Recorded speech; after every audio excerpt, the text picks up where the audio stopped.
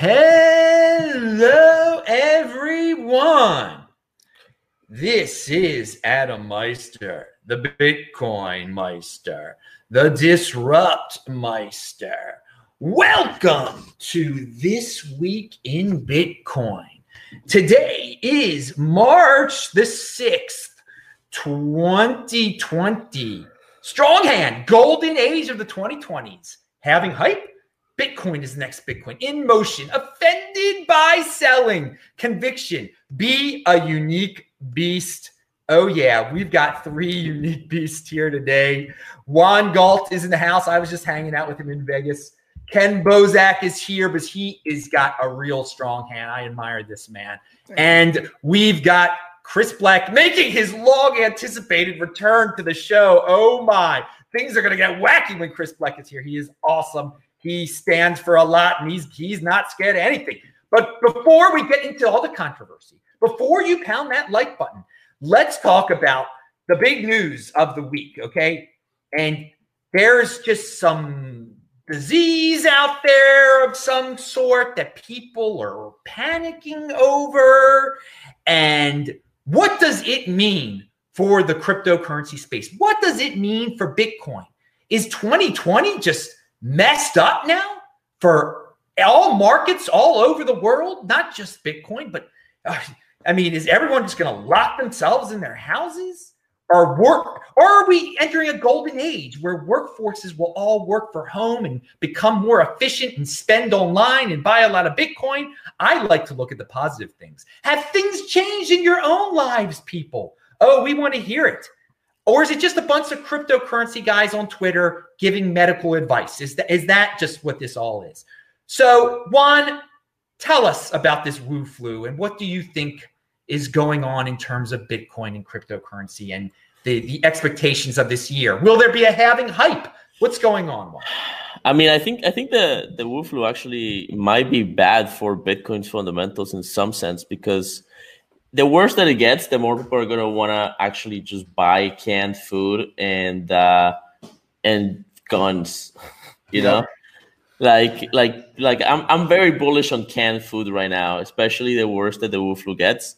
And Bitcoin is good, but it's not necessarily going to save you in this environment yet. It's not gold yet. It's not silver yet. It's not currency yet. It might be good. I don't know what impact it would have on. I mean, if international commerce dries up because China's on lockdown, that's also not necessarily good for Bitcoin. If people, I mean, I don't think the commerce is gonna dry up. There's definitely like China. The lockdown on China is a big deal, and the other countries are getting kind of quarantined as well. But the overall markets are still moving and things are still going around. So that's kind of my first take on that. But my suspicion is that that's going to affect any kind of front running of the halving that's going to happen. So I don't really expect price action, like price to start going up steadily until the actual halving happens and the supply actually halves, you know. Yeah. All right. Do you before we move on to Chris here, I just want to ask you: do you think this thing is serious? Do you think you think a lot of people are going to die, or I mean, are you worried as a healthy young man? You're a healthy young. I mean, I saw you in person. You handed me this thing here. It's Boulevard. So I mean, right. Do you think there's going to be? Well, I think so. From what I've seen, it is very contagious. I think everybody's going to get it. I think that's inevitable. Everybody's going to get this thing. It's it's reasonably deadly, but it's not necessarily that much more deadly than the flu or the common cold. It's clear that it affects children and old people the most. It affects people that have certain conditions the most. The healthier you are, the better off you are. You just got to take care of yourself. Take care of your immune system, and basically shelter the storm. Because I think everybody's going to get it. We just gotta play it safe for the next few months. All right, dudes. Everybody do some exercise and pound that like button. Chris, Look, Juan is getting sick there. Chris, what's your take on the economic impact? And I was going to say, it sounds like Juan sounds like Trump and what Trump was saying. I was wondering if there's MAGA under that black sticker on your red hat. It's just a flu, man. Flu, okay. I think, sorry. Like, we don't know what's going to happen with. We're not doctors, right? But like, what's happening with the economy is interesting. Yes. With the Fed rate cut yesterday, yes, 0.5%, which is significant when you think about how low we already are, and the impact that's having on regular people is, like I just did a video on my YouTube channel, released it today, looking at the actual interest rate that people are earning in their savings accounts right now. So the highest savings account interest rate you can get in the US right now is around 1.7%. And that's going to start dropping in the next week to about 1.2 because of the rate cut yesterday. Inflation is 2%, right? So when you look at the interest you're earning minus inflation, you're negative. So anybody who's got money in their savings accounts is now at a negative interest rate. So will people start to look to crypto and specifically to stablecoins? Yes. To perhaps preserve their wealth more? They're still going to be subject to inflation with the stablecoin, but they won't be subject to negative interest rates. And if they use something like DAI, they can earn 8%, right? And then 8% minus that 2% inflation leaves you with 6% real interest rate. So my question is, how much is that going to happen over the next, it's not going to happen tomorrow, but could it happen over the next 1, 2, 3 years if we continue to see rate cuts and go down into negative territory, not just with real interest rates, but with actual Fed interest rates? So that's my take on economic. I like how you're slowly tying in DeFi to this. This is good. We're getting ready for the the big talk about that in a second. I do want to say, you logically explain why it's not fun to have negative interest rates and deal with fiat. But I mean, that's I don't know if people are going to learn their lesson this time around. I don't know. I hope that that even if like 2% of Americans understand what you just said and come into cryptocurrency, that would be great. But I don't even know. Yeah, it's not complicated once you understand inflation, right? Because people see interest trickling into their savings account, and you get a few bucks a month and you see your balance going up and it's like, oh, I must be making money. I'm coming out net positive. But what they don't realize is 2% inflation completely obliterates that return, because the same $2,000 you have this year will buy less next year in terms of groceries, in terms of your car, in terms of whatever. And if they're going to start cutting rates even more because of the Wu flu, which they're predicting perhaps another 0.5% rate cut, which would take us down even farther into real negative returns when you look at inflation. And soon we're going to be like Europe, where in the US at least, where we have actual negative interest rates for money you hold in the bank. They want to incentivize spending. The only escape from that is to get out of fiat and into either equities trading or some sort of traditional investment, or into crypto. And if you want to be volatile and you want to go into one of the cryptos that are volatile, go for it. Or if you want to preserve your dollar, then use a stablecoin. Value your wealth in Bitcoin, Adam Meister says. ZERP is coming. Well, we were already there once, but a negative NERP is going to follow in the United States. We will see it. And yes, I care, but I'm prepared for NERP. I value my wealth in Bitcoin. All right, Ken, what's your take on the sickness and the economy, et cetera, et cetera?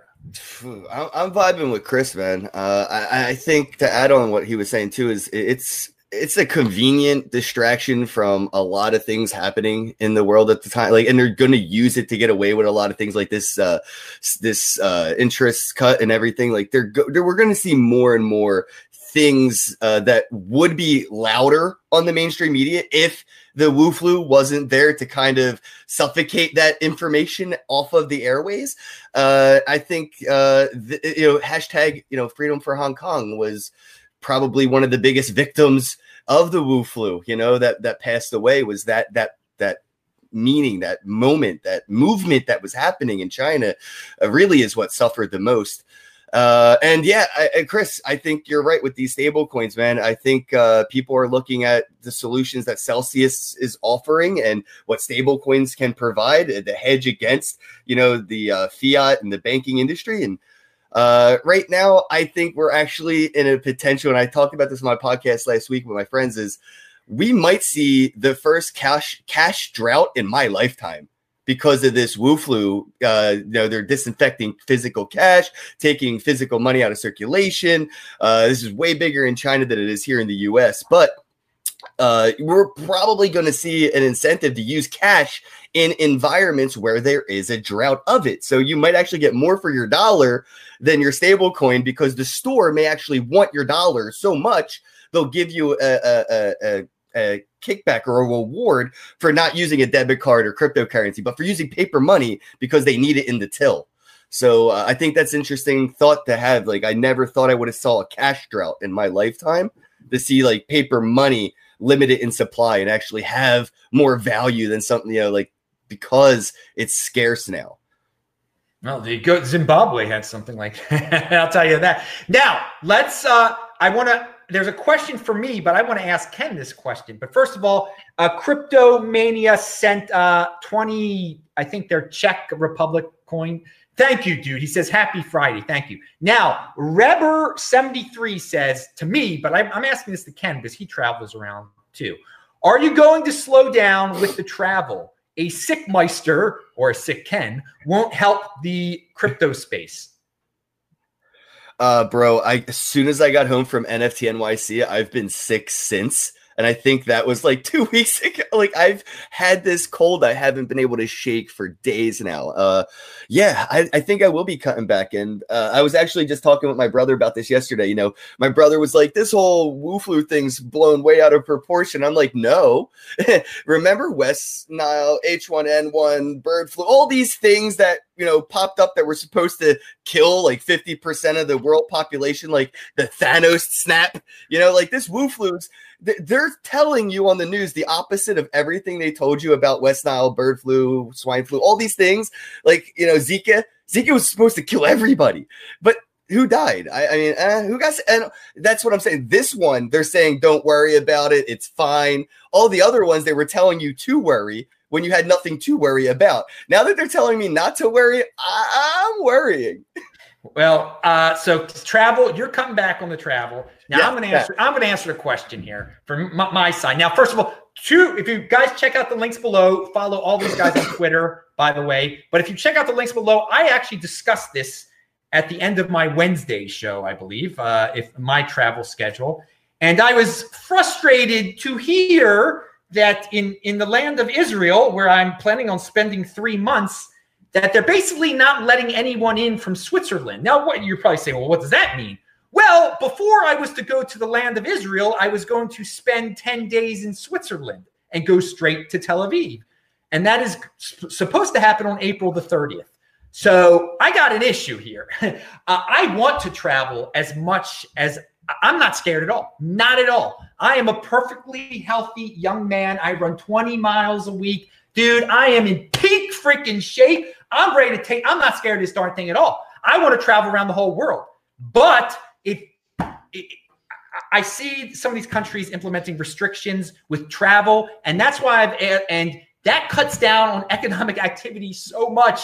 And that's why I am curious to see if these countries are not going to be strict like Israel, or if they're all going to take this stance. If all the countries start banning people from all the countries that had Wu flu once, then no one's going anywhere. People are just going to travel around their own countries, and that's bad for the economy. I'm trying to think of ways that's good for Bitcoin, but Ken talked about news stories that have been overtaken by this Wu flu thing, and obviously one of them was the Hong Kong thing. But another thing, I was expecting a lot of halving hype stories to come out.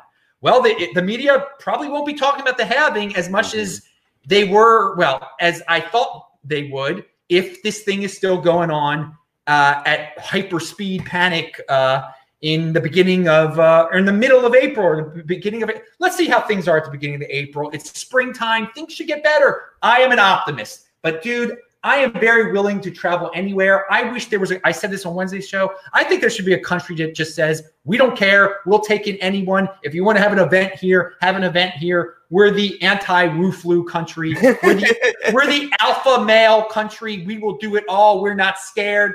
And so if you're that country, I will come to your country. I will do events there. I don't know if that's how it works, Meister. I don't know if that's how it works. Yeah, well, man. anyway, I just went on my Wednesday rant there, but that was a question. So, I mean, this is all over the news. But guys, calm down. Be healthy. Just be healthy. Stay in the sun and exercise, et cetera, et cetera. Okay, so dude, it's funny because it sounds like the Wu flu is like Trump's proverbial wall. It's shutting down, traveling, immigration. It's like that non-tangible wall he always wanted. It could be. For some countries, it definitely is becoming a wall. It definitely is. And I'm going to have to figure out if I'm going to have to cancel a trip to Switzerland in order to get into Israel. Bummer. All right. So, but I don't want my travel schedule to be cut down. I have no plans to cut it down at all, to answer the question. Okay. So we've got Chris here. And Chris is a dude I respect a lot because he likes the DeFi stuff, but he's willing to speak some DeFi truth. And some people might say it's not the truth, but let me read you one of Chris's quotes here. Okay. And then, okay. Interfering with natural selection in DeFi will only serve to weaken it. Allow the weak and vulnerable to fall by the wayside. Watch the strong and resilient rise and dominate. Well, I like that take. I don't believe in bailouts. Okay, I thought that's why people got into cryptocurrency, but perhaps I'm incorrect. So we're talking about DeFi because I know there are a lot of Bitcoin fans out there, but this DeFi thing is bringing people into the space. There are a lot of big moneyed entities that are curious about it, and will they stick with DeFi? Will they get into Bitcoin? Who knows what will happen? But it is something that affects us all. So, Chris, take it away with the DeFi truth. Well, related to the tweet that you said there, we're kind of in an interesting time in DeFi and with Ethereum in general, I think, because we, like myself, I came into this whole thing from the Bitcoin point of view. I'm a lifelong libertarian who believes in economic liberty and wants to use crypto as a tool to get there. And I saw right away with DeFi that DeFi is capable of providing the financial services that we haven't seen on Bitcoin yet. And yeah, there's a debate over whether we may see them soon, but we haven't seen them yet, right? So I started looking at DeFi on Ethereum. What I've come to see now is we're starting to get to a point where you sort of have these two worlds colliding between the Ethereum that we've known for a long time, which is the really strong developer community, the sort of rainbow and unicorns vibe, right? And that's actually too. It's a huge. I mean, there's thousands and thousands of developers building on that platform and building these financial services that actually work. Then on the other side, you've got this crypto. Don't trust but verify mentality, and there's these two worlds colliding right now. And so what we're seeing is there's situations, as I'm sure you guys have heard about, where there's been money that's either been exploited out of some of these smart contracts or, suspicious transactions. Last week, we had a situation where we saw a transaction where a stablecoin swap where $89,000 went in, but almost $500,000 came out. Right. So the questions start getting asked, how the heck did that happen? What happened? And we have to figure out, talk to the developer and figure out what happened. How did somebody put in $89,000 and get out $500,000? Somebody's got to be paying that cost. So the tweet was really in reference to two things. It's reference to code. So if we see weak code and weaknesses in protocols, we need to not prop them up, not bail them out. Allow them to fall by the wayside and let the strongest protocols and projects rise up. Because if we want a resilient DeFi ecosystem, we got to let it be resilient. We can't prop up things that are weak. And then it also goes for taking criticism in the space. And that's something with the Ethereum community that they are not historically used to. But now that we've reached $1 billion in locked value, and who knows, in a year from now, it could very well be $10 billion in DeFi, the criticism is going to ramp up, especially when you lose $1 million here and there, right? So, and it's not going to necessarily come from inside the space. It's going to come from Bitcoiners. It's going to come from government regulators. It's going to come from people who existentially don't want this to happen. So that's the current state of things. With that being said, all this is creating a more resilient space. And my goal is to create a DeFi that's trustless, and that not to create it myself, I'm not a developer, but to see it be created, a trustless, resilient system that people can actually, it can actually be at the level of the base layer of Ethereum as far as trustlessness. I want to point one thing out. You said that the government and Bitcoiners don't want this. Let's drill down a little bit. I'm a Bitcoiner, and I think it's a great experiment. It doesn't affect me at all. I want it to do well. I think when other projects do well, it's good publicity for the entire. When they do bad, it's bad publicity. And if DeFi were to totally fall apart, people would just say Bitcoin fell apart. I mean, that's the word we're in. So I am of the mentality, don't destroy. There are plenty of Bitcoiners that just want Ethereum to die, et cetera, which I think is ridiculous. I just if you don't like it, ignore it. This is where to compete, don't complain. That's what I say. And so that's why I'm curious about this, because I understand. I've been in real estate before. I know different ways of financial instruments, and so I know people they're gonna get into this Ethereum DeFi thing. So why not have it be, well, try to make it on the up and up, like you're trying to put it out there as. So address the centralization aspect of it. They're all central. Mm-hmm. Every project is centralized to a certain extent, and so the name is decentralized finance. So there's a little irony there. Yeah. So I'm a big advocate for transparency in the space, and just over the past couple months, we've come a long way. I actually started a project called DeFi Watch, and there's a website, DeFiWatch.net. It's linked to below. Great. Yeah. So what I did there was I started to outline a lot of the centralization risks that comes with every project, and here's the general idea.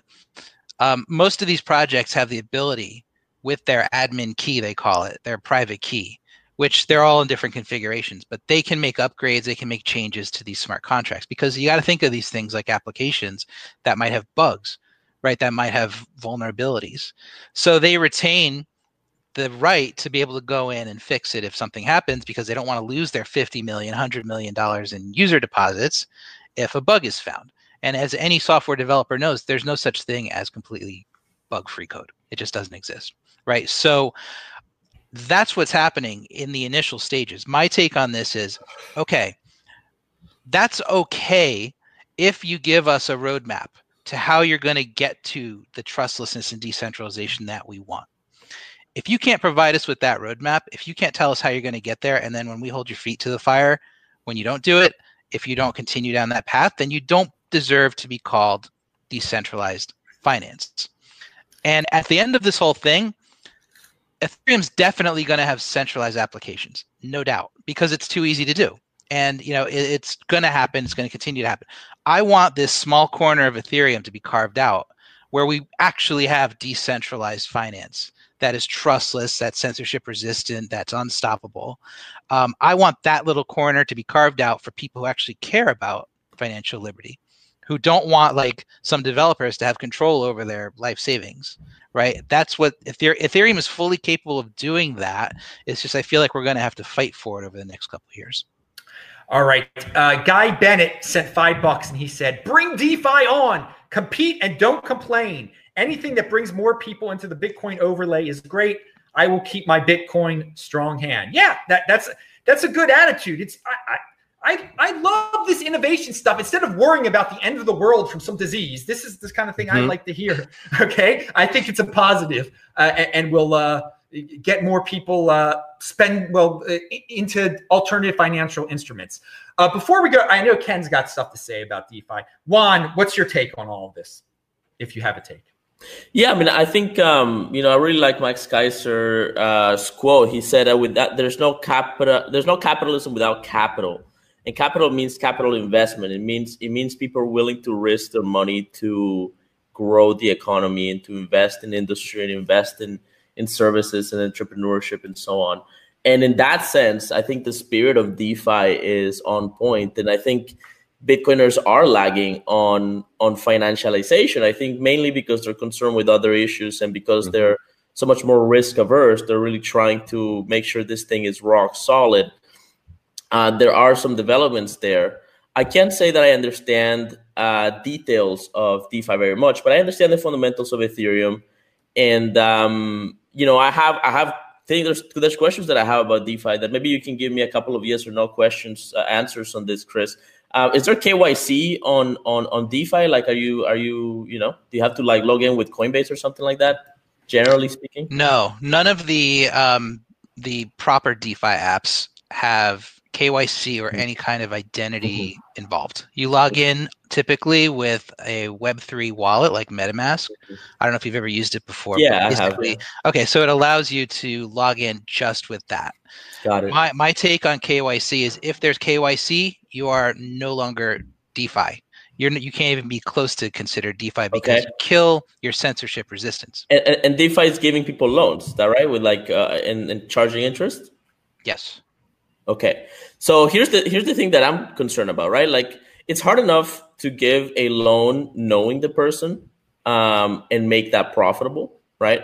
Like, traditionally, the banking sector, the private banking sector evolved out of banks taking the risk, investing in companies and looking for a return, right? And generally, they would invest in the more conservative companies, right?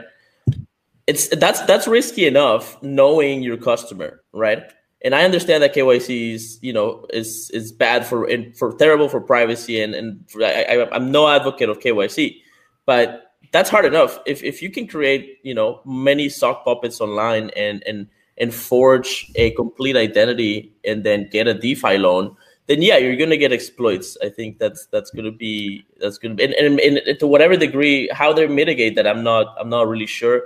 A lot of loans have been collateralized over the past, and collateral is a very important way to hedge trust, so instead of being fully trusted, you trust 20-30% and manage your risk that way. So that's one of my concerns, but I think it's great. I think that the spirit of it is great, and I think finance and capital lending and capitalism and private banking, those have to evolve out of this. To what degree it needs to be 100% decentralized, I don't know. I think the less custody involved, the better. But to some degree, I think this is going to have to merge with society and merge with the legality of things. Let me address something that you said. Yeah. So the loans, and I don't want to get into it too much here. Sure. I have a YouTube channel, youtube.com/Chris Bleck, where I have about 50 videos on this topic. So I encourage everybody to check it out, even if you don't plan to use it. It's good to learn. Every loan on DeFi right now is over collateralized. So that's kind of the secret sauce of what's happening right now with the loans on DeFi. Every single loan is over collateralized and algorithmically, programmatically liquidated if at a certain point, right? So you put in, for instance, 2 ETH, you borrow 100 DAI, and if your ETH drops too much in value, you get liquidated. And really, in this context, when you're just dealing with crypto like this, the main use case for it, because that's probably what you're thinking, like, why would anybody want to do that, is to leverage trade, right? Because you can, with that 100 DAI, you can buy more ETH. So you can get more ETH exposure and create that for yourself without having to use an exchange. Down the road, is that going to change? Are we going to have other ways to leverage over collateralized loans down the road? Maybe. I don't know. There are no under collateralized or no collateral loans yet. People are advertising that they're trying to develop this type of thing. I don't believe it's possible without what you said, without identity and KYC tied to it. And keep this in mind too. In traditional life, there's really no such thing as an under collateralized loan when you consider your reputation as collateral. And if you don't pay your credit card bill Yeah, you don't have to financially pay it if you file bankruptcy, but your reputation gets cut in half, your financial reputation, your credit score, et cetera. So we don't have that concept in DeFi yet, but maybe down the road. I mean, who knows what's going to come in a couple of years. People are also working on decentralized identity. So, but right now everything's over collateralized, so that eliminates the risk that the vulnerabilities that are happening are more code based, or people taking advantage of these weird economies that have been built to sort of front run and to do different things that are affecting the algorithms involved. Yeah, that's fair enough. I mean, I get that makes sense. In Bitcoin, if you want to get leverage, we have things like, again, they're centralized, but you have BitMEX, right? So just throw some Bitcoin at BitMEX, and then you leverage that, right? So it is centralized. I get that you guys, are building more decentralized solutions, more complex solutions. Anyway, I mean, I have the general sort of risk-averse concerns that you're going to hear from Bitcoiners, but I think generally developing a lending market in this industry is a good thing, because being an entrepreneur in Bitcoin and crypto is hard, man. It's really tough, and if you don't have capital, it's even worse, right? But yeah, I don't know. That's all. The other thing is, like, and I wish we talked about Steemit earlier, because this proof of stake stuff, we're starting to see the downside of it, especially with Steemit, and that's a really fascinating drama. So maybe we can talk a little bit about that and come back to. We will. We are gonna. You're gonna talk about that one. First of all, pound that like button, people. You're hearing some stuff you don't hear anywhere else. Ken, what you've been silent here. I'm sure you've got some DeFi stuff to say, commentary. Well, they've been hitting the nail on the damn head, man. Like, again, Chris, I actually want to see what you think of this. You said that these DeFis, these DeFis are decentralized and don't have to worry about, like, developer code and stuff like that, right? Well, what do you mean? They definitely have to worry about code. Well, like, a developer isn't in, like, charge of, like, the centralized exchange, like Coinbase or Binance or whatever. But I do worry about, like, the centralization of the blockchain these DeFis are being built on, like Ethereum. All these DeFis are being built on a centralized, tech blockchain, Ethereum only. They're not, working on being multi-chain facet or working on other hedges against Ethereum. So if there were a bug in Ethereum, like you mentioned earlier, there is no bug-free code. So the bug that we haven't found yet in Ethereum that will expose the DeFi markets to XYZ issues that will occur haven't been thought out yet. I'm just wondering, like, what other blockchains besides Ethereum do you think are a catalyst to host a viable DeFi? Okay, let me address a couple of things. So first, the current DeFi exchanges and products that exist, almost all of them are right now, as of today, pretty centralized in the fact that they all the core teams that have developed them have retained, like I said before, that admin key that gives them the ability to fix bugs. Okay, but that key also gives them the ability to radically change the code and divert funds, and there's all kinds of things they could potentially do. They can't do it with the existing code, but they can change the code to whatever they want. Mm-hmm. Now, there's mechanisms in place. For instance, a lot of them have a time delay, so they want to increase the trust that you have to have, unfortunately, by adding a delay. So if they submitted a code upgrade, Compound, for instance, I believe has a 3-day delay where anybody can examine that code change on the blockchain before it goes into effect. So there's stuff they're trying to do to mitigate the trust that you need, but they are somewhat centralized. But again, like with Compound, they just announced they're decentralizing their whole platform. They're going to burn that key. They're going to do a decentralized governance system, kind of like MakerDAO, where users hold governance tokens and can vote on issues and code changes and stuff like that. Doesn't that come down to some form of trust, though, and them burning that key? Like, we have to trust that they did that. Is there a way to prove that they? Okay. Yeah. How would we verify that a DeFi exchange has burned their admin keys and is truly set to the wilds? All of the code is open source and transparent on the blockchain. So you can read the code, you can see the admin key, you can see the backdoors that are coded in. You can see, once they eliminate them, you can verify that. Anybody who can read Solidity is able to verify that information. And that's all completely very few people, though, right? I mean, again, that's almost like centralized DOYR, right? Like, there's tens of thousands of Ethereum developers. Well, I mean, how many people had eyes on the DAO and that bug still got through? Is what I worry about when these DeFis are in the same. Well, you're talking about two issues. One is, can you verify the code, the admin key has been pulled? And the answer to that is yes. If you're talking about a bug or some kind of almost all the bugs that are found, there's, first of all, there's companies, there's audit companies, all they do, they're independent auditors of code. Okay, the bugs that they typically find are not like hidden little backdoors as much as they are where different parts of the code interact with each other in unexpected ways. Okay, so they're trying every different combination of what you can do to make sure that something bad is not going to happen. Now, even though they do that, it's not perfect, right? Because people are able to figure out different ways to manipulate the economies. And because all the DeFi protocols can be plugged into one another permissionlessly, you can create some really crazy stuff, right? That nobody ever thought of. Like there's a new concept called a flash loan that really just came to light over the past few months, even though it's been around a little longer. But the whole idea is there's these lending pools like Compound and Aave, and somebody can write a transaction where they can, with no collateral, borrow any amount of crypto from one of these lending pools. So let's say you want to borrow $100,000. The transaction begins with you borrowing that money. It ends with you repaying it all in one transaction. In between, you can do anything you want. You could run some arbitrage, you can trade here and there. As long as you begin and end with the same amount, you can keep the profit. Okay, so people are coming up with these and the craziest part of that is if you can't do it all in one transaction, the transaction never happened. So it's like one of those Schrodinger's cat things, right? So it's like it reverts the whole transaction. We're seeing some stuff right now that breaks your head, right? As far as like what's possible. And now we have to see how people are going to abuse it. And this is those flash loans. Exactly what I'm trying to get into. I want to abuse the hell out of this, man. And that right there got every gear turning in my mind. Man. Yeah. Wow. And those the exploits you heard about over the last few weeks were using this technology. So, now we're seeing, okay, we need to bone up the code here and there and here and there. It's like we have to take these things into consideration, but it's like the Wild West, right? So it's like nobody could have even thought about this stuff 6 months ago because it didn't exist.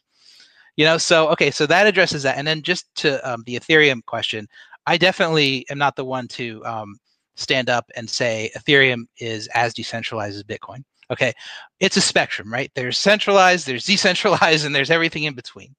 The question is, with all the hacks we've seen, how many of them have involved the base layer? How many of them have involved actual weaknesses with the Ethereum base layer? And that's pretty much been zero because everything that's been hacked has been built on top of it. Okay, so it's all been bugs in the code built on top. So the base layer, just because it's been around for so long and has supported so much, in my opinion, is trustworthy. Is it as decentralized as Bitcoin? No. Okay, but Bitcoin simply can't support the stuff that we're building there. If this is a programmable Bitcoin, it's going to come with a new set of risks. That's my perspective on it.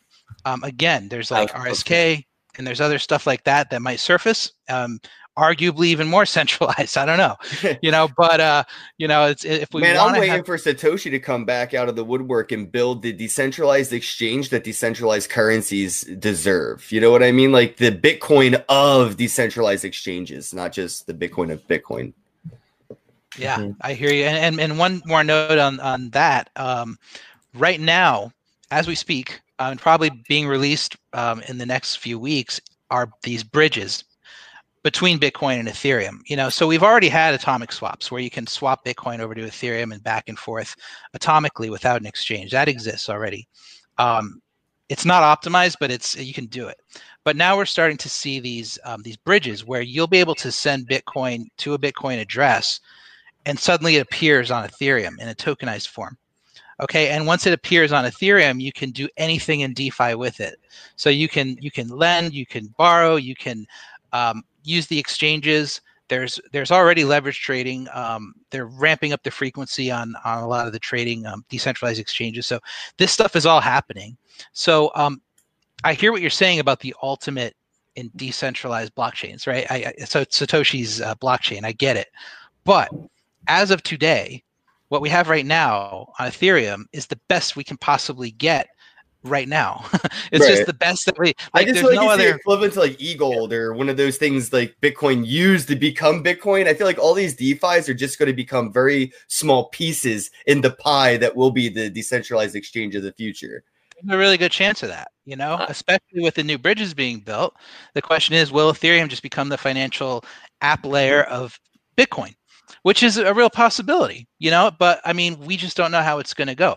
I am a blockchain agnostic person. I'm not like an Ethereum advocate. I'm a DeFi advocate. I believe Bitcoin is the decentralized money, but you need decentralized financial services. Otherwise, you're stuck using centralized financial services.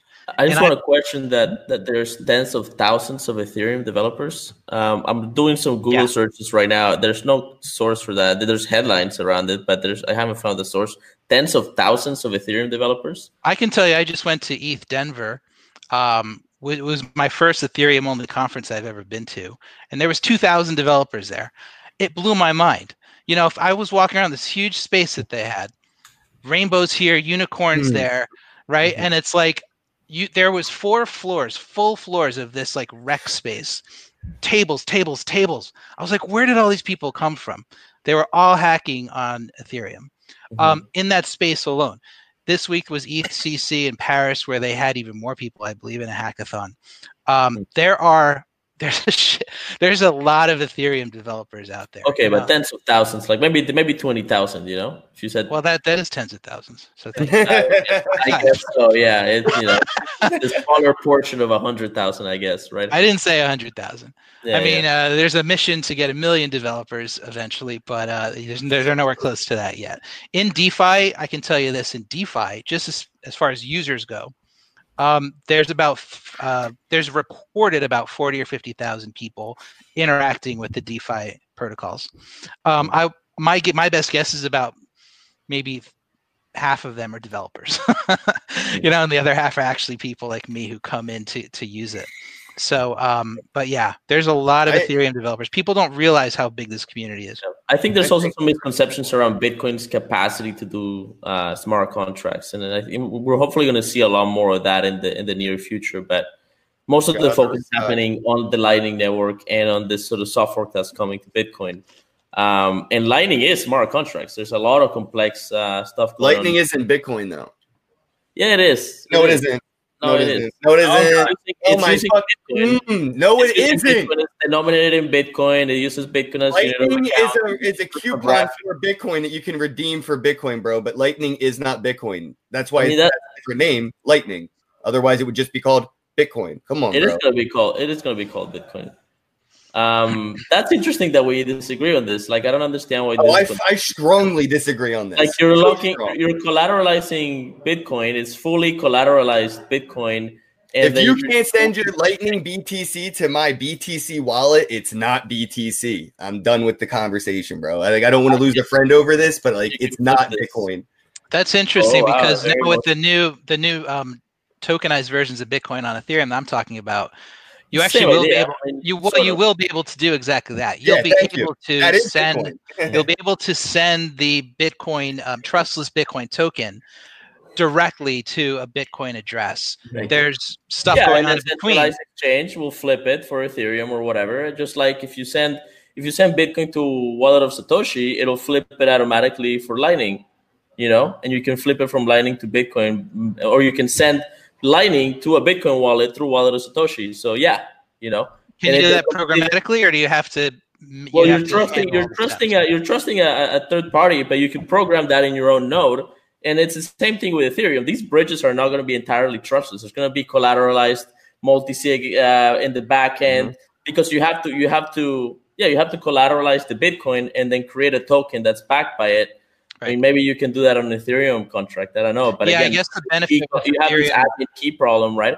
So how decentralized these things are going to be, I think, is to some degree a red herring. I think that think about it. This is analogous to the gun debate in the United States, and I know I'm sort of bringing in a huge topic, but here's the thing: you give everybody guns, and then there's centralized risk that there's some maniac with a gun running around. But it means that you're not putting the risk on the system, that the government has to save you, and if the government goes dark, then they take you over, right? with something like small centralized banks, right? Private banking. Yeah, there's private banks that you're trusting, but they're all small, and you're not putting the risk on the system, right? In the current system, there's this massive systemic risk because there's a massive hierarchy of federal fiat that can bail out the banks. You know, on a Bitcoin standard or the way that it used to be in the gold standard, there's a bunch of private banks that nobody could bail out. So if you fuck it up, you lose the money, right? If you make bad loans, you're taking the hit. You have to manage that risk personally, and that requires full human intelligence. And so I think that's the way that it's probably going to end up being again, because AI is not going to be capable of doing that kind of decision for a long time. And unless you're doing KYC, the PopSocket accounts are going to keep milking the bugs in the system. And if you're not under collateralizing a loan, then who's loaning the money? Like, what's the point?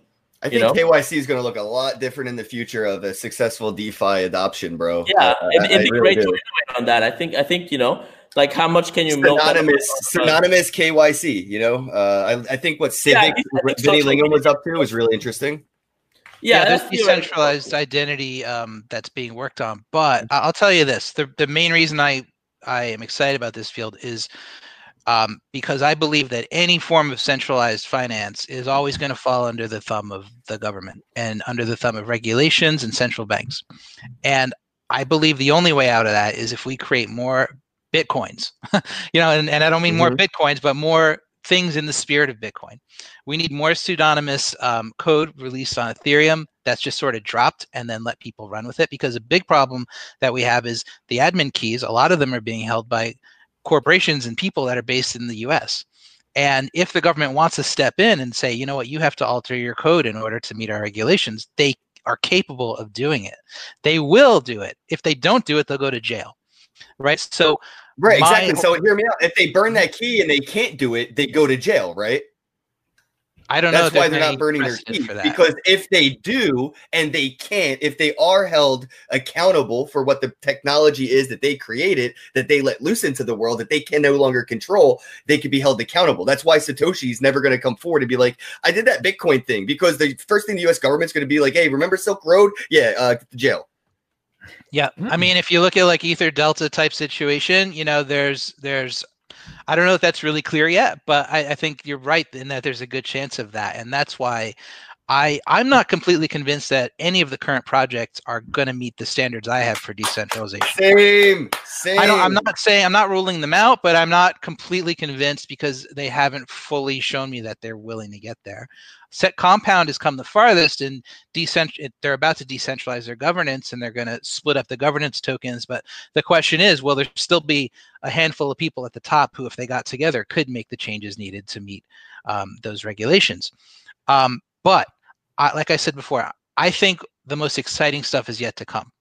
And what I'm trying to do is inspire developers who are just coming into this space to think about these issues right up front, right? And to think about, okay, what can I build that I don't need to put my name on, or that I can just set loose? You know, maybe it's not a huge ecosystem like Compound. Maybe it's small tools here and there, these primitives that kind of can serve as this app layer for people to build on top of. There's a lot of stuff that could happen in the next year or two. But my goal personally is really to build transparency in the space, so people, just a final thing here, like people, my biggest issue is people don't see this stuff. Like, users don't see what we're talking about right now. They think, a lot of people think Compound and Aave and all these things we're using on Ethereum are just as decentralized as Bitcoin. Okay, that's just because people don't know what questions to ask. So on my YouTube channel, I try to reveal, like I just put a video up today about MakerDAO and DAI, and I put a whole section in there about risk, about the possible risks. I linked to a speech from one of the MakerDAO people about risk, because every time I talk about this stuff, I want people to know the risks that come with centralized protocols and products, because I want to inspire people to build the decentralized ones. And I think that's what's going to come next.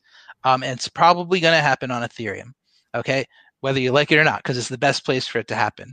I can't think, you asked before what other chains are there. I haven't seen any other chains that meet the level of decentralization of Ethereum. Even if you don't think it's fully as decentralized as Bitcoin, it's the closest we've got right now. And I'm not the guy who's going to go out there and build a new chain, right? So it's like, that's my take on it. And, I'm excited about what's to come. All right. Very, very positive. Let's move to what Juan wanted to say about Steemit, because this is people are actually asking about it in the chat too. Yeah, Steemit is really interesting. So I'll kind of break down the story a little bit, and I might get some of the terms incorrectly here. I'm gonna make sure I get the right terms. But basically, Tron said that he bought a blockchain, which is just ridiculous, right? And then what actually happened is he bought out Steem Inc., I think, or Steemit Inc. Steemit Inc. is a corporation. I'm not sure where they're based exactly, but it's a corporation that owns the domain name Steemit.com. It also owns a portion, like a significant founder's share that they've been using to kind of like help the community here and there over the years, right? Well, that's what they bought, and they bought certain IP, but most of the Ethereum, the Steem blockchain is actually released in open source under an MIT license. So most of it is open source. There's not not all of it is IP, right? And so that's what Tron bought. That's what Justin Sun's sort of empire purchased, right?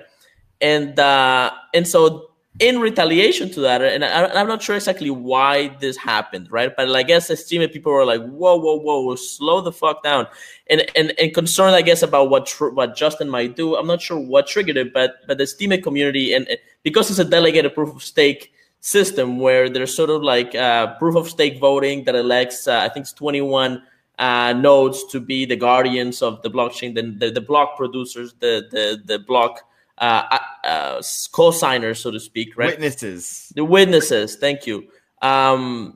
They, a lot of them were like, well, okay, we're just going to soft fork the lion's share by Steemit Inc. We're just going to soft fork that into not being useful because we're afraid that lion's share is going to start messing with the natural consensus of like the organic consensus of Steemit, right?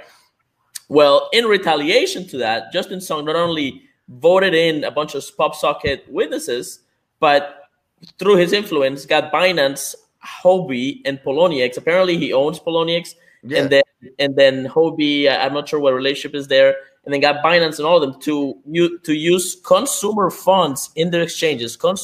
Users Steemit, lock them into the Steemit smart contract in order to be able to vote for the delegates that Justin Sun wanted. And that way, he basically undid the soft fork, right? So now they're at a kind of like consensus deadlock where there's no majority that has a unified vision, and all the money that was on those three exchanges, all the Steemit that was on those three exchanges, is locked up in a 13-month contract that 13-week contract where the money can't be withdrawn. It has to be withdrawn, 1/13 a week at a time, right? So now these exchanges have this liquidity risk where all the Steemit community, of course, is pissed. And so if they try to withdraw their Steemit, that Steemit is not going to be available for withdrawal. So what does the exchange have to do? Well, they're going to have to buy it on the market and sell it, right? And that's going to start creating liquidity and accounting balance problems for the exchanges. So that's the hot potato that they're trying to resolve right now. I just listened to a portion of a public kind of town hall yesterday where Justin Sun and his guy Roy they were talking with some of the witnesses, and they're trying to like figure this out. And as far as I can tell, Justin Sun's top priority is hard forking Steemit out of that 13-week time lock so that he can bail out the exchanges. And the developers are like, best case scenario, you need a month. You get 4 weeks. We can reduce it to 4 weeks. Best case scenario, possibly theoretically, but it's not safe to hard fork and break this fundamental part of the theory of the Steemit consensus, right? So the exchanges are going to bite the bullet here. Justin Sun is in an embarrassing position, which is very bad for the Chinese. You shouldn't be embarrassed as a Chinese person. And I mean, I think it's really a great example of not just the weakness of proof of stake in a market that with massive centralization of wealth in exchanges, but also a weakness of delegated proof of stake, right? And how. Again, we could bring it back to Ethereum, but like just delegated proof of stake alone it gets very political sometimes, and that's what we're seeing right now. So, going forward, they're trying to find a peaceful path. Long story short, the current demands from the Steemit community is that Tron forego their voting rights of their shares and make some donations to the Steam community funds to sort of fund development and such. And then Justin Sun just wants to bail out the exchanges because he probably, like, from what I heard from Binance was like, oh, we thought this was like a regular update type of thing, which sounds like nonsense, right? But they're trying to like not take the heat on it. I think they're gonna take some heat. I think they're gonna pay the consequences of playing politics in crypto, and it's very analogous to the Bitcoin Cash Bitcoin fork because it was this sort of corporate consensus that was parallel to the grassroots consensus, and that tension is being felt. And this is proof that running a node does help. Granted, proof of stake is different, and they actually it was a proof of stake fork, but anyway, very, very entertaining drama, and I'm trying to keep an eye on it.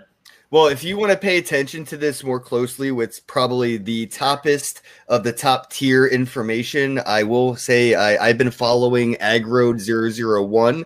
That's right. That's AGGROED001 on Twitter. Highly recommend you follow Aggroed001 for information on this. And he's the founder of Splinterlands. Splinterlands, Steam Engine, the Steam Keychain. I mean, literally everything built on Steam besides Steemit, this guy helped build. So I've been following him very, very closely the past few days, man. And yeah, you pretty much hit it all on the head, bro. I mean, I think this is beautiful, though. I mean, maybe Chris or Adam may disagree, but I think this is beautiful. I love seeing this. I want to call it a war, but it's not, because this is exactly how it should be playing out. Everything that's happening, the way it's happening, is the only way it was ever going to happen. I mean, the people that didn't realize that Steemit was a centralized corporation utilizing decentralized technology that was the Steem blockchain. I think, it's Darwinism, but the way that the governance model, the politics is playing out, I think it's beautiful. It will be historic. People will look back at this much like the DAO and the Bitcoin BCH hard fork, and this will be a precedent for what to expect as a catalyst for future events in proof of stake and governance environments. And I think it's beautiful. However it happens, positive or negative for either side, it's good for the industry as a whole that it is happening in general. Yeah, this is precedent setting. The game theory is being hard tested with high stakes on Steemit, and this is going to have a big impact on how EOS, for example, if they're doing anything still. I don't really ever hear about them anymore. How they think about the game theory, but it's also going to affect Ethereum's game theory, because as far as I understand, and again, the things seem to, change relatively fast in Ethereum, but if Ethereum forks into a proof of stake model where they're using collateralized proof of stake in order to achieve some kind of consensus, then that money on the exchanges is going to be part of the bet, right?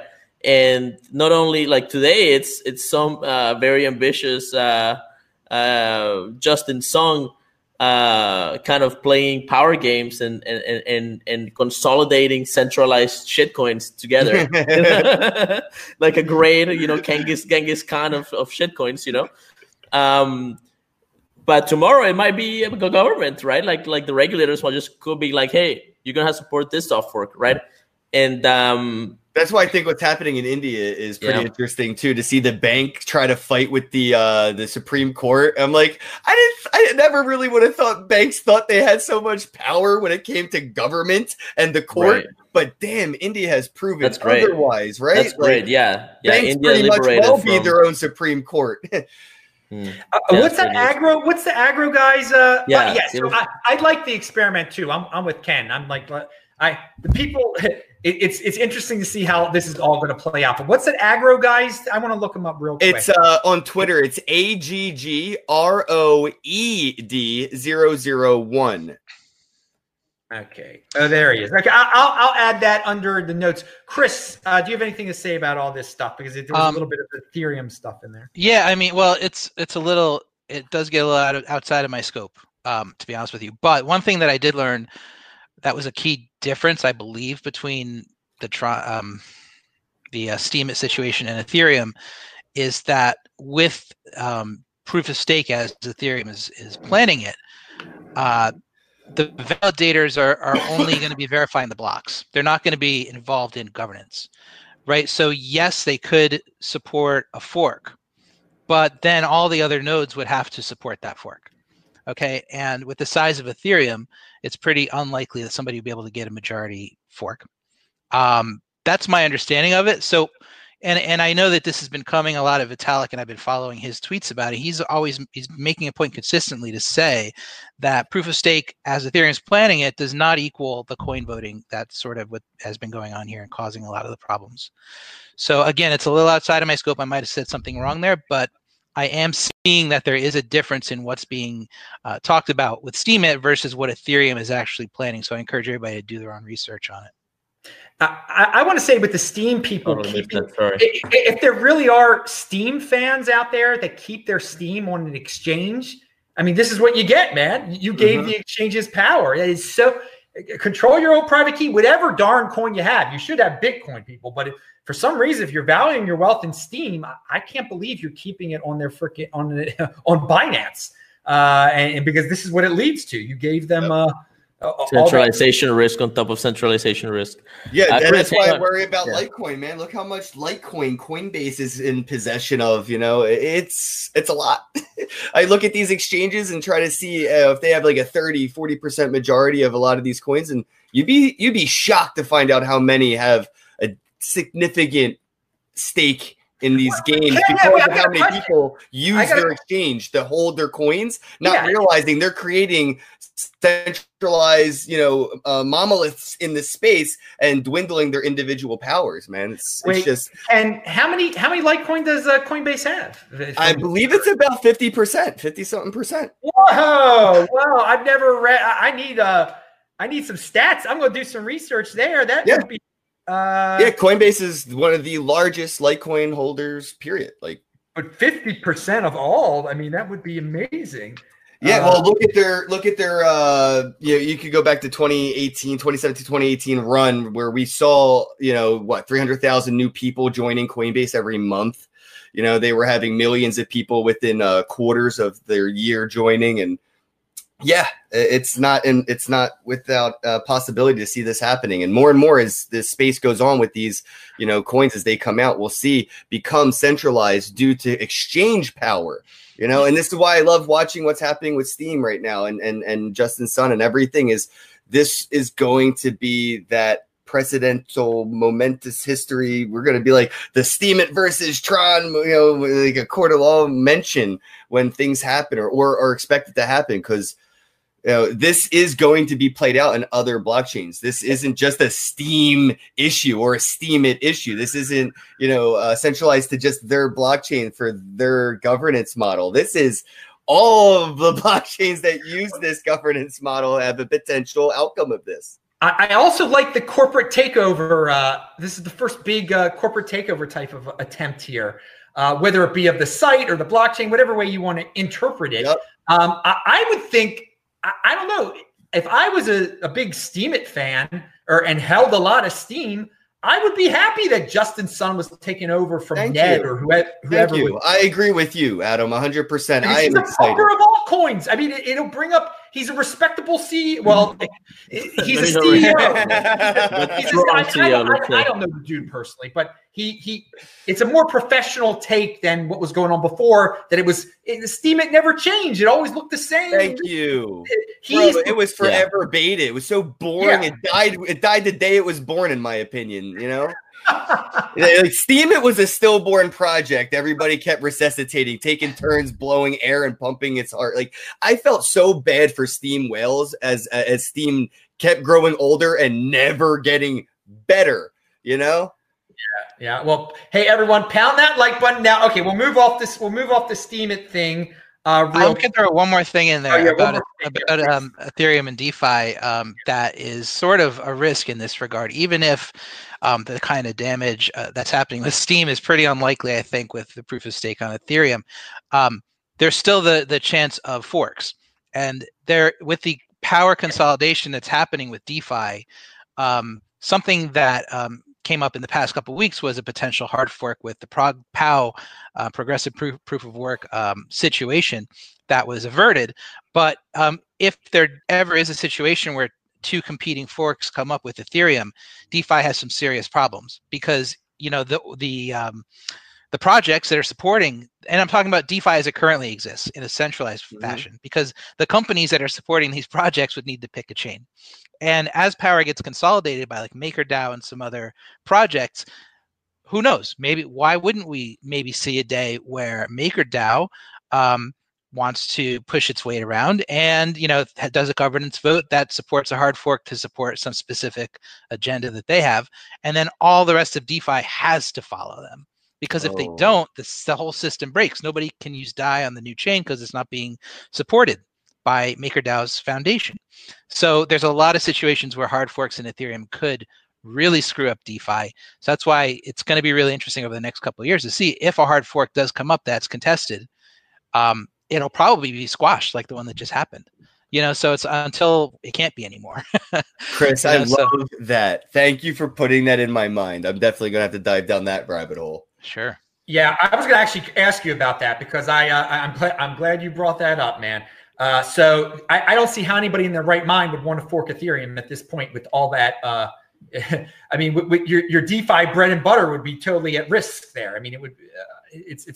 Everybody's got to follow the same chain, or else we're in trouble. At least all the DeFi protocols, because like they I said, could collude. They could come together. The DeFi exchanges could collude and pool their weight together, if not strong enough independently. And we could see the Ethereum Enterprise Alliance have another alliance to deal with.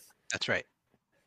All right. I'm glad that was brought up. By the way, all these guys' Twitters are below, and from their Twitters, you can see the videos they're in and all that stuff. That's why I just give the Twitter. But I did give Chris's special DeFi site down there also. But Chris has got good videos. Ken's got good. They tweet them out all the time and everything. Juan's got good videos. So yeah, again, when I give a Twitter, people, you read the whole thing, treat it like a blog. Go down. They've got great stuff there. All right, let's. I sent this article out to you guys. I don't know if you guys looked at it or not, but the Brad Mills windfall game survey. Did you get to look at that, Chris, at all? I unfortunately did not. Oh man. Did any of you guys get to look at that just to see the question? He actually had a professional survey out there finally saying to beyond Bitcoin people just outside of our world, saying, hey, if you had 10 years and what would you want your $10,000 in? Would you want it in Bitcoin or gold or the Federal Reserve notes or a 10 years U.S. Treasury bond? Yeah, so you saw that. You saw that thing. Yeah, it's funny. I thought that the Federal Reserve notes would have, because of who he is, right? Because, who his audience is or whatever. I thought they would have just said cash is king. I thought we would have just got one of those, boomer answers, and we didn't, which is pretty interesting. Well, at first it was. But then when they got the education, it wasn't. They asked the question at the beginning of the survey and then at the end of the survey. And but in the middle of the survey was it was questions about how great Bitcoin was. So I think the point that why I liked it so much is that when people understand what Bitcoin is, they pick it as a long-term investment. But most people don't understand what Bitcoin is right now. That was I think that came out of the survey. Anyway, I linked to the survay below. It had 920 votes for those wondering. It wasn't like we. No, I don't. Was that it? I mean, I'm talking about I don't know how many people were on the survey. It was 920. I don't know. I think so. I'm looking at it now, trying to pull some of the information, like Ron Paul's original, which it looks like. No, but that's different. That's right. That's different. That one had 70,000 votes, and that's why I'm correlating the response though. And the other one by Brad Mills, it says it had 920 votes, and that might have changed obviously as it went. This is during the time of the screenshot of his report. When it says 920 votes, that. I think that was his initial question to Twitter people, but the survey itself was beyond Twitter. There's a okay. PDF in here too. Yeah, Oh, there it is. All right. I'm sorry. I'm trying to look it up now so I can get the numbers. Yeah. Well, anyway, I don't know. Juan, did you get a chance to look at that at all? Or I mean, please, Chris. I think like you said, I'm just looking at it now, and it says 40% of the respondents believe Bitcoin is controlled by a company. And it really it says 62% just want to learn more about Bitcoin because they don't know enough to be able to answer this right.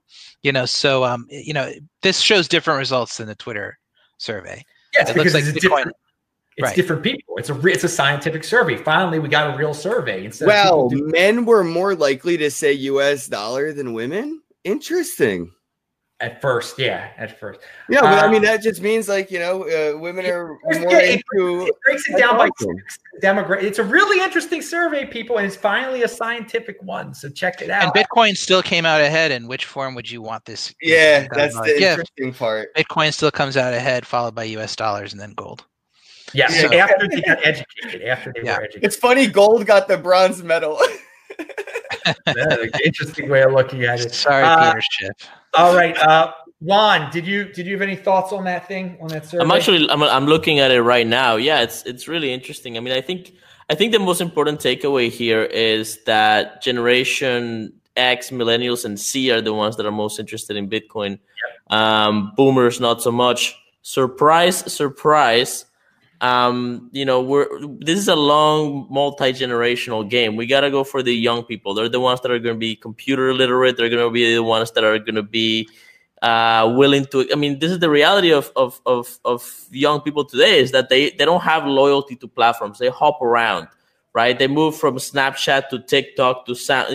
Before TikTok was Musical.ly, and then they just hop around social networks. They don't care to build reputation on social networks like we do, apparently as much. So I think they're going to be the ones that are going to be tech literate, and they're going to be trying out a lot of this technology. Yeah, boomers are gonna outsource it to their wealth manager. It's like, okay, if you think it makes sense, I guess go for it, right? Because that's the world they grew up in, and I don't think that's going to change. I think we need to invest in the youth right now, and that'll pay off big time in the next 10, 20 years. Speaking of that right there, yes. I just stumbled on something really interesting in this survey, which is question 9. And question 9 was, who do you think creates new U.S. dollars? Is it the Treasury, the President, Congress, or the Federal Reserve? And half the people, the number one answer was the Treasury, which is incorrect. It's the Federal Reserve. But then it breaks it down into age groups. And the age group that got the right answer the most out of everybody was millennials. More millennials than any other age group knew that the Federal Reserve was responsible for creating new dollars. And why do you think that is? I'm going to guess right now that that's because of crypto. I think that once you get into crypto and you understand Bitcoin, you start to learn about the economy. You start to learn about the nature of money. You start to learn about fiat and how dollars are created. And Bitcoin is overwhelmingly millennial. So I think that has a lot to do with the education. And I think that these are the people, millennials today, and specifically this crowd that we're talking about here, is going to decide the future of money. Yeah. And again, education, once they got that education and understood, they made the right choice and picked Bitcoin. But interesting theory about why they that group knew about the Federal Reserve, and the other ones didn't seem to as much. All right. Did any of you guys have commented on that survey before? Yeah, man, you said education. I thought that was hilarious because I'm looking at this SES effects. Did you see that one? Yo, the richest people are the dumbest people in the room. 9 out of 10 times. Sometimes, but the richest people were the ones most likely to buy Bitcoin at first too. Right. Yeah, we're looking at the wealthy were most likely to think the U.S. dollar was backed by the gold reserves in Fort Knox, 42%, and less likely to think it was backed by nothing. And contrary to the poverty obviously knew that the U.S. dollar was backed by nothing. So it's funny to see that, the larger your pockets, the smaller your mind may be sometimes, because you do subcontract out a lot of life experience or a lot of what you would normally do, or learn. You just kind of subsidize to the servants beneath you, and the servants beneath you end up learning a hell of a lot more than you know about your own business. If you're So wealthy, what's it matter where the money came from? You got the money. That's a good point, right? Yeah. To that Chris, point, on yeah. the same page of that survey, it says what was the percentage by wealth level of people who got the right answer to the question, who controls Bitcoin? The right answer was nobody, or the users. And the top the top age group that got it right was millennials below the poverty line. So it's like poor millennials Young, got it dumb, right. and full of Bitcoin. And wealthy older people got it wrong. But young millennials that are poor. They're on the internet more, probably, like trying to learn, trying to figure out how to like get out of the situation. Maybe that's and they're tripping and falling into it. A lot of this, they're learning by just elbow room conversation. Water cooler talk in high school and in their groups. It's the cryptocurrency is the topic of conversation for millennials right now. So even if you're not going out of your way to learn about it, you're gonna end up hearing about it through like Facebook or through Xbox, live chat or something. When you're gaming. Either way, I think it's coming up a lot more younger, poorer conversations than it is for the older, wealthier. And that's actually like a really interesting, to think about the educational distribution of what's happening right now. Is there's a very big unbalance of understanding and education on what this is. And the wealthy, the boomers, they don't have that advantage that the millennials have. So take advantage of it, guys. We know more than them. All right. Okay. Let's get toward the end. We've had a long show here today. I do want to ask Juan Galt real quick. Juan Galt only question. You had ugly old goat on, and you were talking about Bitcoin dominance. What do you have anything to say about Bitcoin dominance on this show today?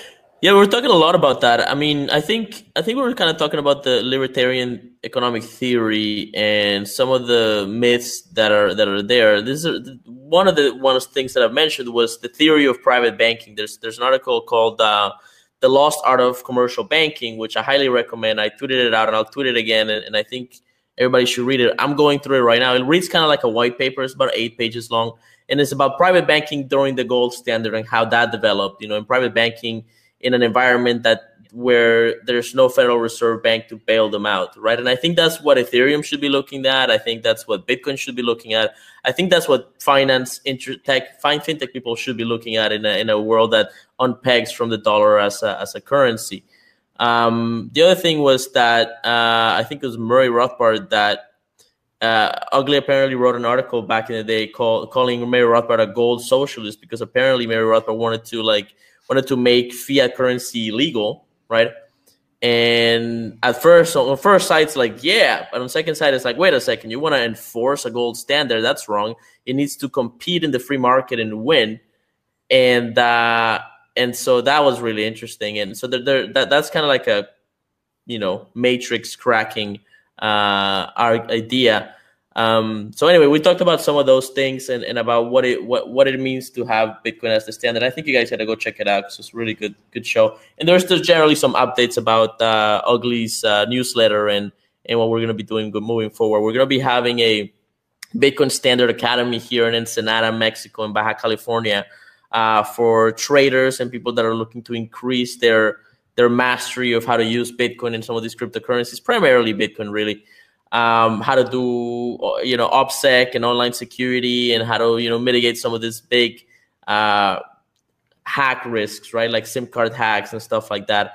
So we're going to merge money management with OPSEC education. And that's going to be the Bitcoin Standard Academy around May 15th is, I think we're aiming at it. So keep an eye out on Ugly's and my Twitter account and stuff. All right, cool. And anything else you want to add? Conclusionary thoughts, since we're at the end of the show. Yeah, I mean, I missed Chris's response on the proof of stake Ethereum thing. I mean, I'd love to get something. You can go you can go to Adam Meister's YouTube channel and watch the. Yeah, I have to go listen to it. I mean, I wanted to engage in that a little bit. Hang on, give me a second. Well, I can mute you. That you got that extra. Is that? Okay, yeah, there you took care of it. Yeah, Jitsi finally installed in my phone, and then suddenly started echoing everything. Yeah, so I mean, I don't know. I think it's interesting, right? Like the consensus risk of exchanges holding a lot of Ethereum if it's a proof of stake currency. I mean, that can't not have an important effect on consensus, right? And the fact that that's separated in Bitcoin, right? Like the stake and proof of work are completely separated in Bitcoin. That might prove to be a big difference in the future. All right. Did you want Chris to say something about that? Or yeah, I mean, if you have any thoughts on that, Chris, and then we can maybe talk about it more some other time. I mean, I don't want to repeat what I said before too much, but Sure. Basically, I said it's definitely out of my scope. I'm not an Ethereum defender. I'm a blockchain agnostic type of guy. I also brought up that I have been following Vitalik's thoughts on this, and he's made it clear over and over that Ethereum proof of stake is not going to support any code decisions, any governance decisions. It's specifically for validating blocks. My understanding of it, which is limited, that's what my understanding of it is. Right. My understanding is that a fork is absolutely possible, right? If consolidation occurs, and the biggest risk is going to be the DeFi, And I went through this before about how DeFi needs to be on the same fork, or else things just fall apart because everything is connected, right? Mm-hmm. So, I think the bigger risk that we need to be worried about as DeFi grows and takes market share from centralized exchanges with regard to Ethereum, which I believe it will, is how DeFi projects are going to want to make these decisions and sort of run away with a fork that meets their needs. So mm-hmm. I think that's the bigger concern for Ethereum long term than centralization on exchange. If DeFi grows the way I think it's going to, so we'll have to see. I suspect this Ethereum, this Steemit drama, depending on how it ends, whether it ends in a Steemit fork or whether it ends on a peaceful resolution between Tron and Steemit, which I think would be positive for everybody involved. I think, despite Justin Sun's shrewd power games, and he that is what he does. I mean, you got to go listen to that YouTube video where they're negotiating the resolution. I mean, Jesus Christ, this guy is like a politician. It's like straight up political talk. But he's a peacekeeper, and to some degree, he's just trying to like move forward, very pragmatic, not really interested in principles. But he can bring about a huge growth to Steemit, I think. And but depending on how this plays out, I think this could have some consequences for the development of proof of stake in Ethereum, right? Because that's going to be a contentious battle the day that it comes. A lot of there's a contingent of Ethereum people that don't want to move to proof of stake, as far as I understand, and the miners are definitely invested in proof of work in Ethereum. So this could be this is good. This is adding another weapon to that debate. If I'm explaining myself well.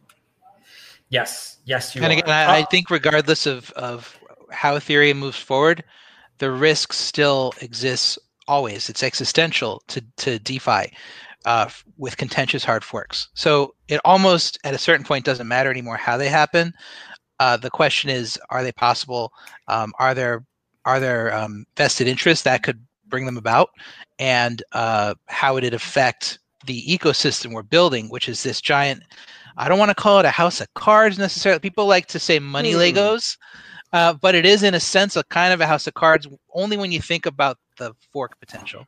Okay, because if it forks and then they go separate ways, then there's a big problem. That's funny. I actually called DeFi a house of cards on a house of cards once, and people got all upset because I feel like Ethereum's already a house of cards, and you're going to build a house of cards on that. But it's I'm excited to see where it comes from this experiment. I think Ethereum will learn a lot from what's happening with Steemit and Steem and Justin Sun.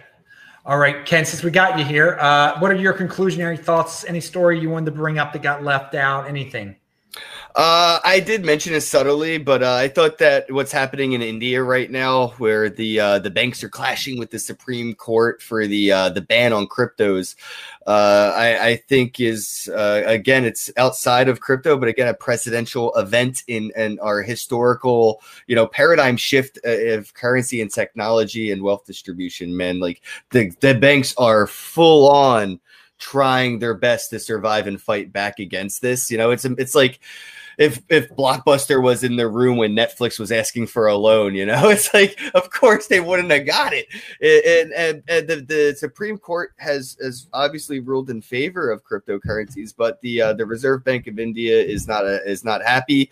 They're claiming that it is detrimental to the local currency, and there's no evidence to prove this, but their FUD could be causing their evidence. You know, it's insane. Like, you know, a bank saying that the money isn't going to be doing good if the government is doing this, which they are doing, they're causing their own fruitions, you know, and that's why they don't have the proof of their claims today, but they will, because they're causing it, and they'll correlate that to the cryptocurrency adoption. But yeah, I mean, India is huge, and I want to see what happens there, and I'm looking at it through rose tinted glasses at the moment, you know, because the skeptical me with my tinfoil hat on so tight,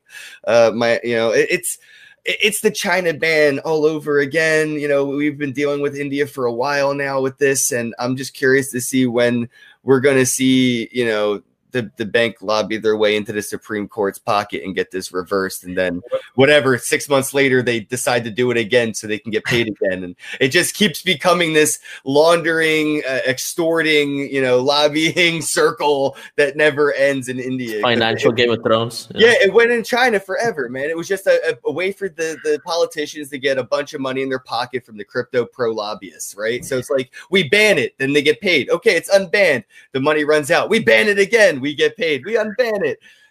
India, this could be a very similar event, but hopefully not.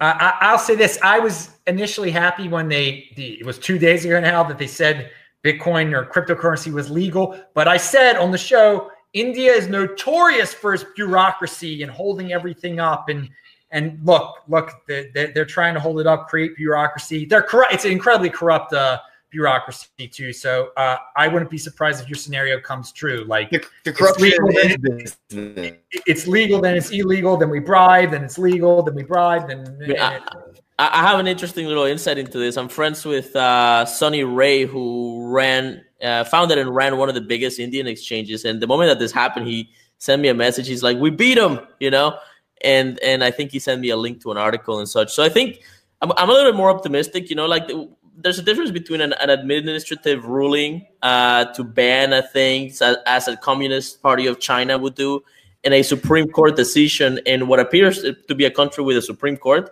I guess they have some common law and sort of European influence there. And so that should be like those Supreme Court decisions tend to take a long time. And that ban lasted like 3 years. It was really brutal.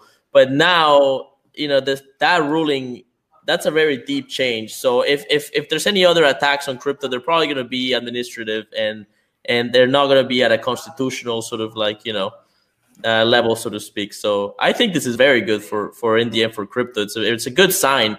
In India, I mean, there's a lot of money there, you know. So if that's the beginning of the next bull market, you know. I agree. It could be the South Korea. South Korea went wild in late 2017, buying up a bunch of crypto. Hopefully one day it'll be India, because India's got a lot more people, and although most of them don't have access to the internet or whatever, but everyone understands the potential. Second most populated country on earth, etc. All right, Chris, you got the final word. Final word. So I would encourage everybody listening to this to pay attention to, even if you never plan to use DeFi on Ethereum, pay attention to the Bitcoin projects that are occurring, that are going to be building these trustless bridges that we talked about before. And I'll tell you a couple to look at. I'm not involved with any of them, but I'm observing them closely. TBTC is one, Trusted Bitcoin from Keep Project. There's Ren Project. And then one was announced yesterday called P Tokens, which is a pretty centralized version. But the other two are more trustless, still at levels of centralization. Just pay attention, because what's going to start happening is more and more Bitcoin is going to be traded on Ethereum. And even today, as of today, there's a centralized solution for tokenizing Bitcoin called Wrapped Bitcoin that you can use on Ethereum. There is just as much, if not more, Bitcoin trading on Ethereum right now than Lightning Network. Okay, they're pretty much head and head, neck and neck. Okay, Wow. so it's around 8 million on Lightning and around 8 million trading on Ethereum. Once these new bridges open up, that's going to double, triple, quadruple. So, we've got the Bitcoin crowd that we know are like, the hardcore, never use Ethereum people. Think about all the people who are just holding Bitcoin, have been sitting on it since 2017, and just maybe want to earn some interest without having to go into a centralized exchange and do KYC. Those are people who might take advantage of this to just shift it over, leave it in Compound or one of these protocols, and just wait and see what happens. Pay attention to it. If nothing else, it's going to be an important story. I just want to say that, as somebody that wants Bitcoin to be currency and believes that Bitcoin is the best currency that we can probably play with right now, especially in the digital age, this to me is a good sign. If Ethereum is going to start denominating their contracts in Bitcoin and taking the systemic risk, go for it, right? Let users sort of play with that, and hopefully they'll educate users properly on that. But yeah, it's the denomination and I think there's been a lot of debate about sort of the maximalist versus shitcoins and stuff.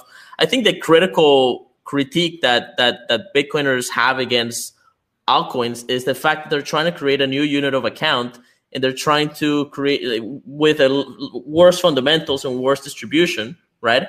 Just build on Bitcoin, and this is a kind of building with Bitcoin. So I think that's great. That's really great news.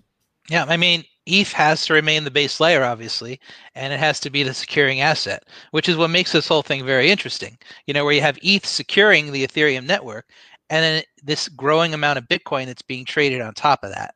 So that's where it gets kind of. Is it fully collateralized? Like it's fully collateralized Bitcoin. These new versions are TBTC floating. TBTC, REN BTC, PBTC. These new versions of BT, and even wrapped Bitcoin is fully collateralized by, but it's custodial with BitGo. Right. These new versions are aiming towards trustlessness, so you can still find centralized aspects if you dig deep enough, but they're closer. Okay, and eventually we're going to get completely trustless, and then we're going to have this fluid sort of back and forth, and it's going to be programmatic, and you won't even know it's happening. And 10 years from now, we're going to start laughing that we went through so much trouble trying to get cross-chain, because it's going to be so fluid that it won't even matter. The big question is that ETH, right? And a lot of people think, okay, ETH just needs to, it will organically rise in value to secure the level of Bitcoin that is brought over. So it's a big question, because if the amount of Bitcoin exceeds what it's got underlying it, then you got problems, right? Especially if you can programmatically redeem your token back for Bitcoin. A lot of questions, but that's why I'm saying keep an eye on it. It's going to be a big story this year. All right, man. All right. Golden age, man. So many cool things going on in this space. Yeah, 10 years is going to be a lot different, but this decade is going to be the golden age. It's going to be great. Compete, don't complain. Keep on being creative, people. All right, that is the end of the show. It was a very good show today, guys. Wow. I'm Adam Meister. Thank you, guest. The Bitcoin Meister, the Disrupt Meister. Remember, subscribe to this channel. Like this video, share this video, check out the links below. Also remember, at the end of the month, Bitcoin 2020 in San Francisco. If you're going to be in San Francisco, contact me. Dude, this event better keep on. It's going to happen. I'm not afraid to meet people in person in San Francisco to talk Bitcoin 2020. I should have mentioned that at the beginning of the show when people were asking, are you going to travel soon? Still, yeah, of course. I'm traveling for Bitcoin San Francisco, but who knows? Who knows, guys? May this sickness go away soon and everybody get back to normal. But Shabbat Shalom, everybody. Have a great time today, and pound the like button. And we do this show every Friday. Be back next week. I do a new show here every day. So tomorrow's the Beyond Bitcoin show. Again, this was a great show. Really, really good combo of people. You don't hear this stuff. Best guest in the space. Guys, we will see you soon. Thank you. Bye-bye. Good night. Awesome. Have a day. Yeah.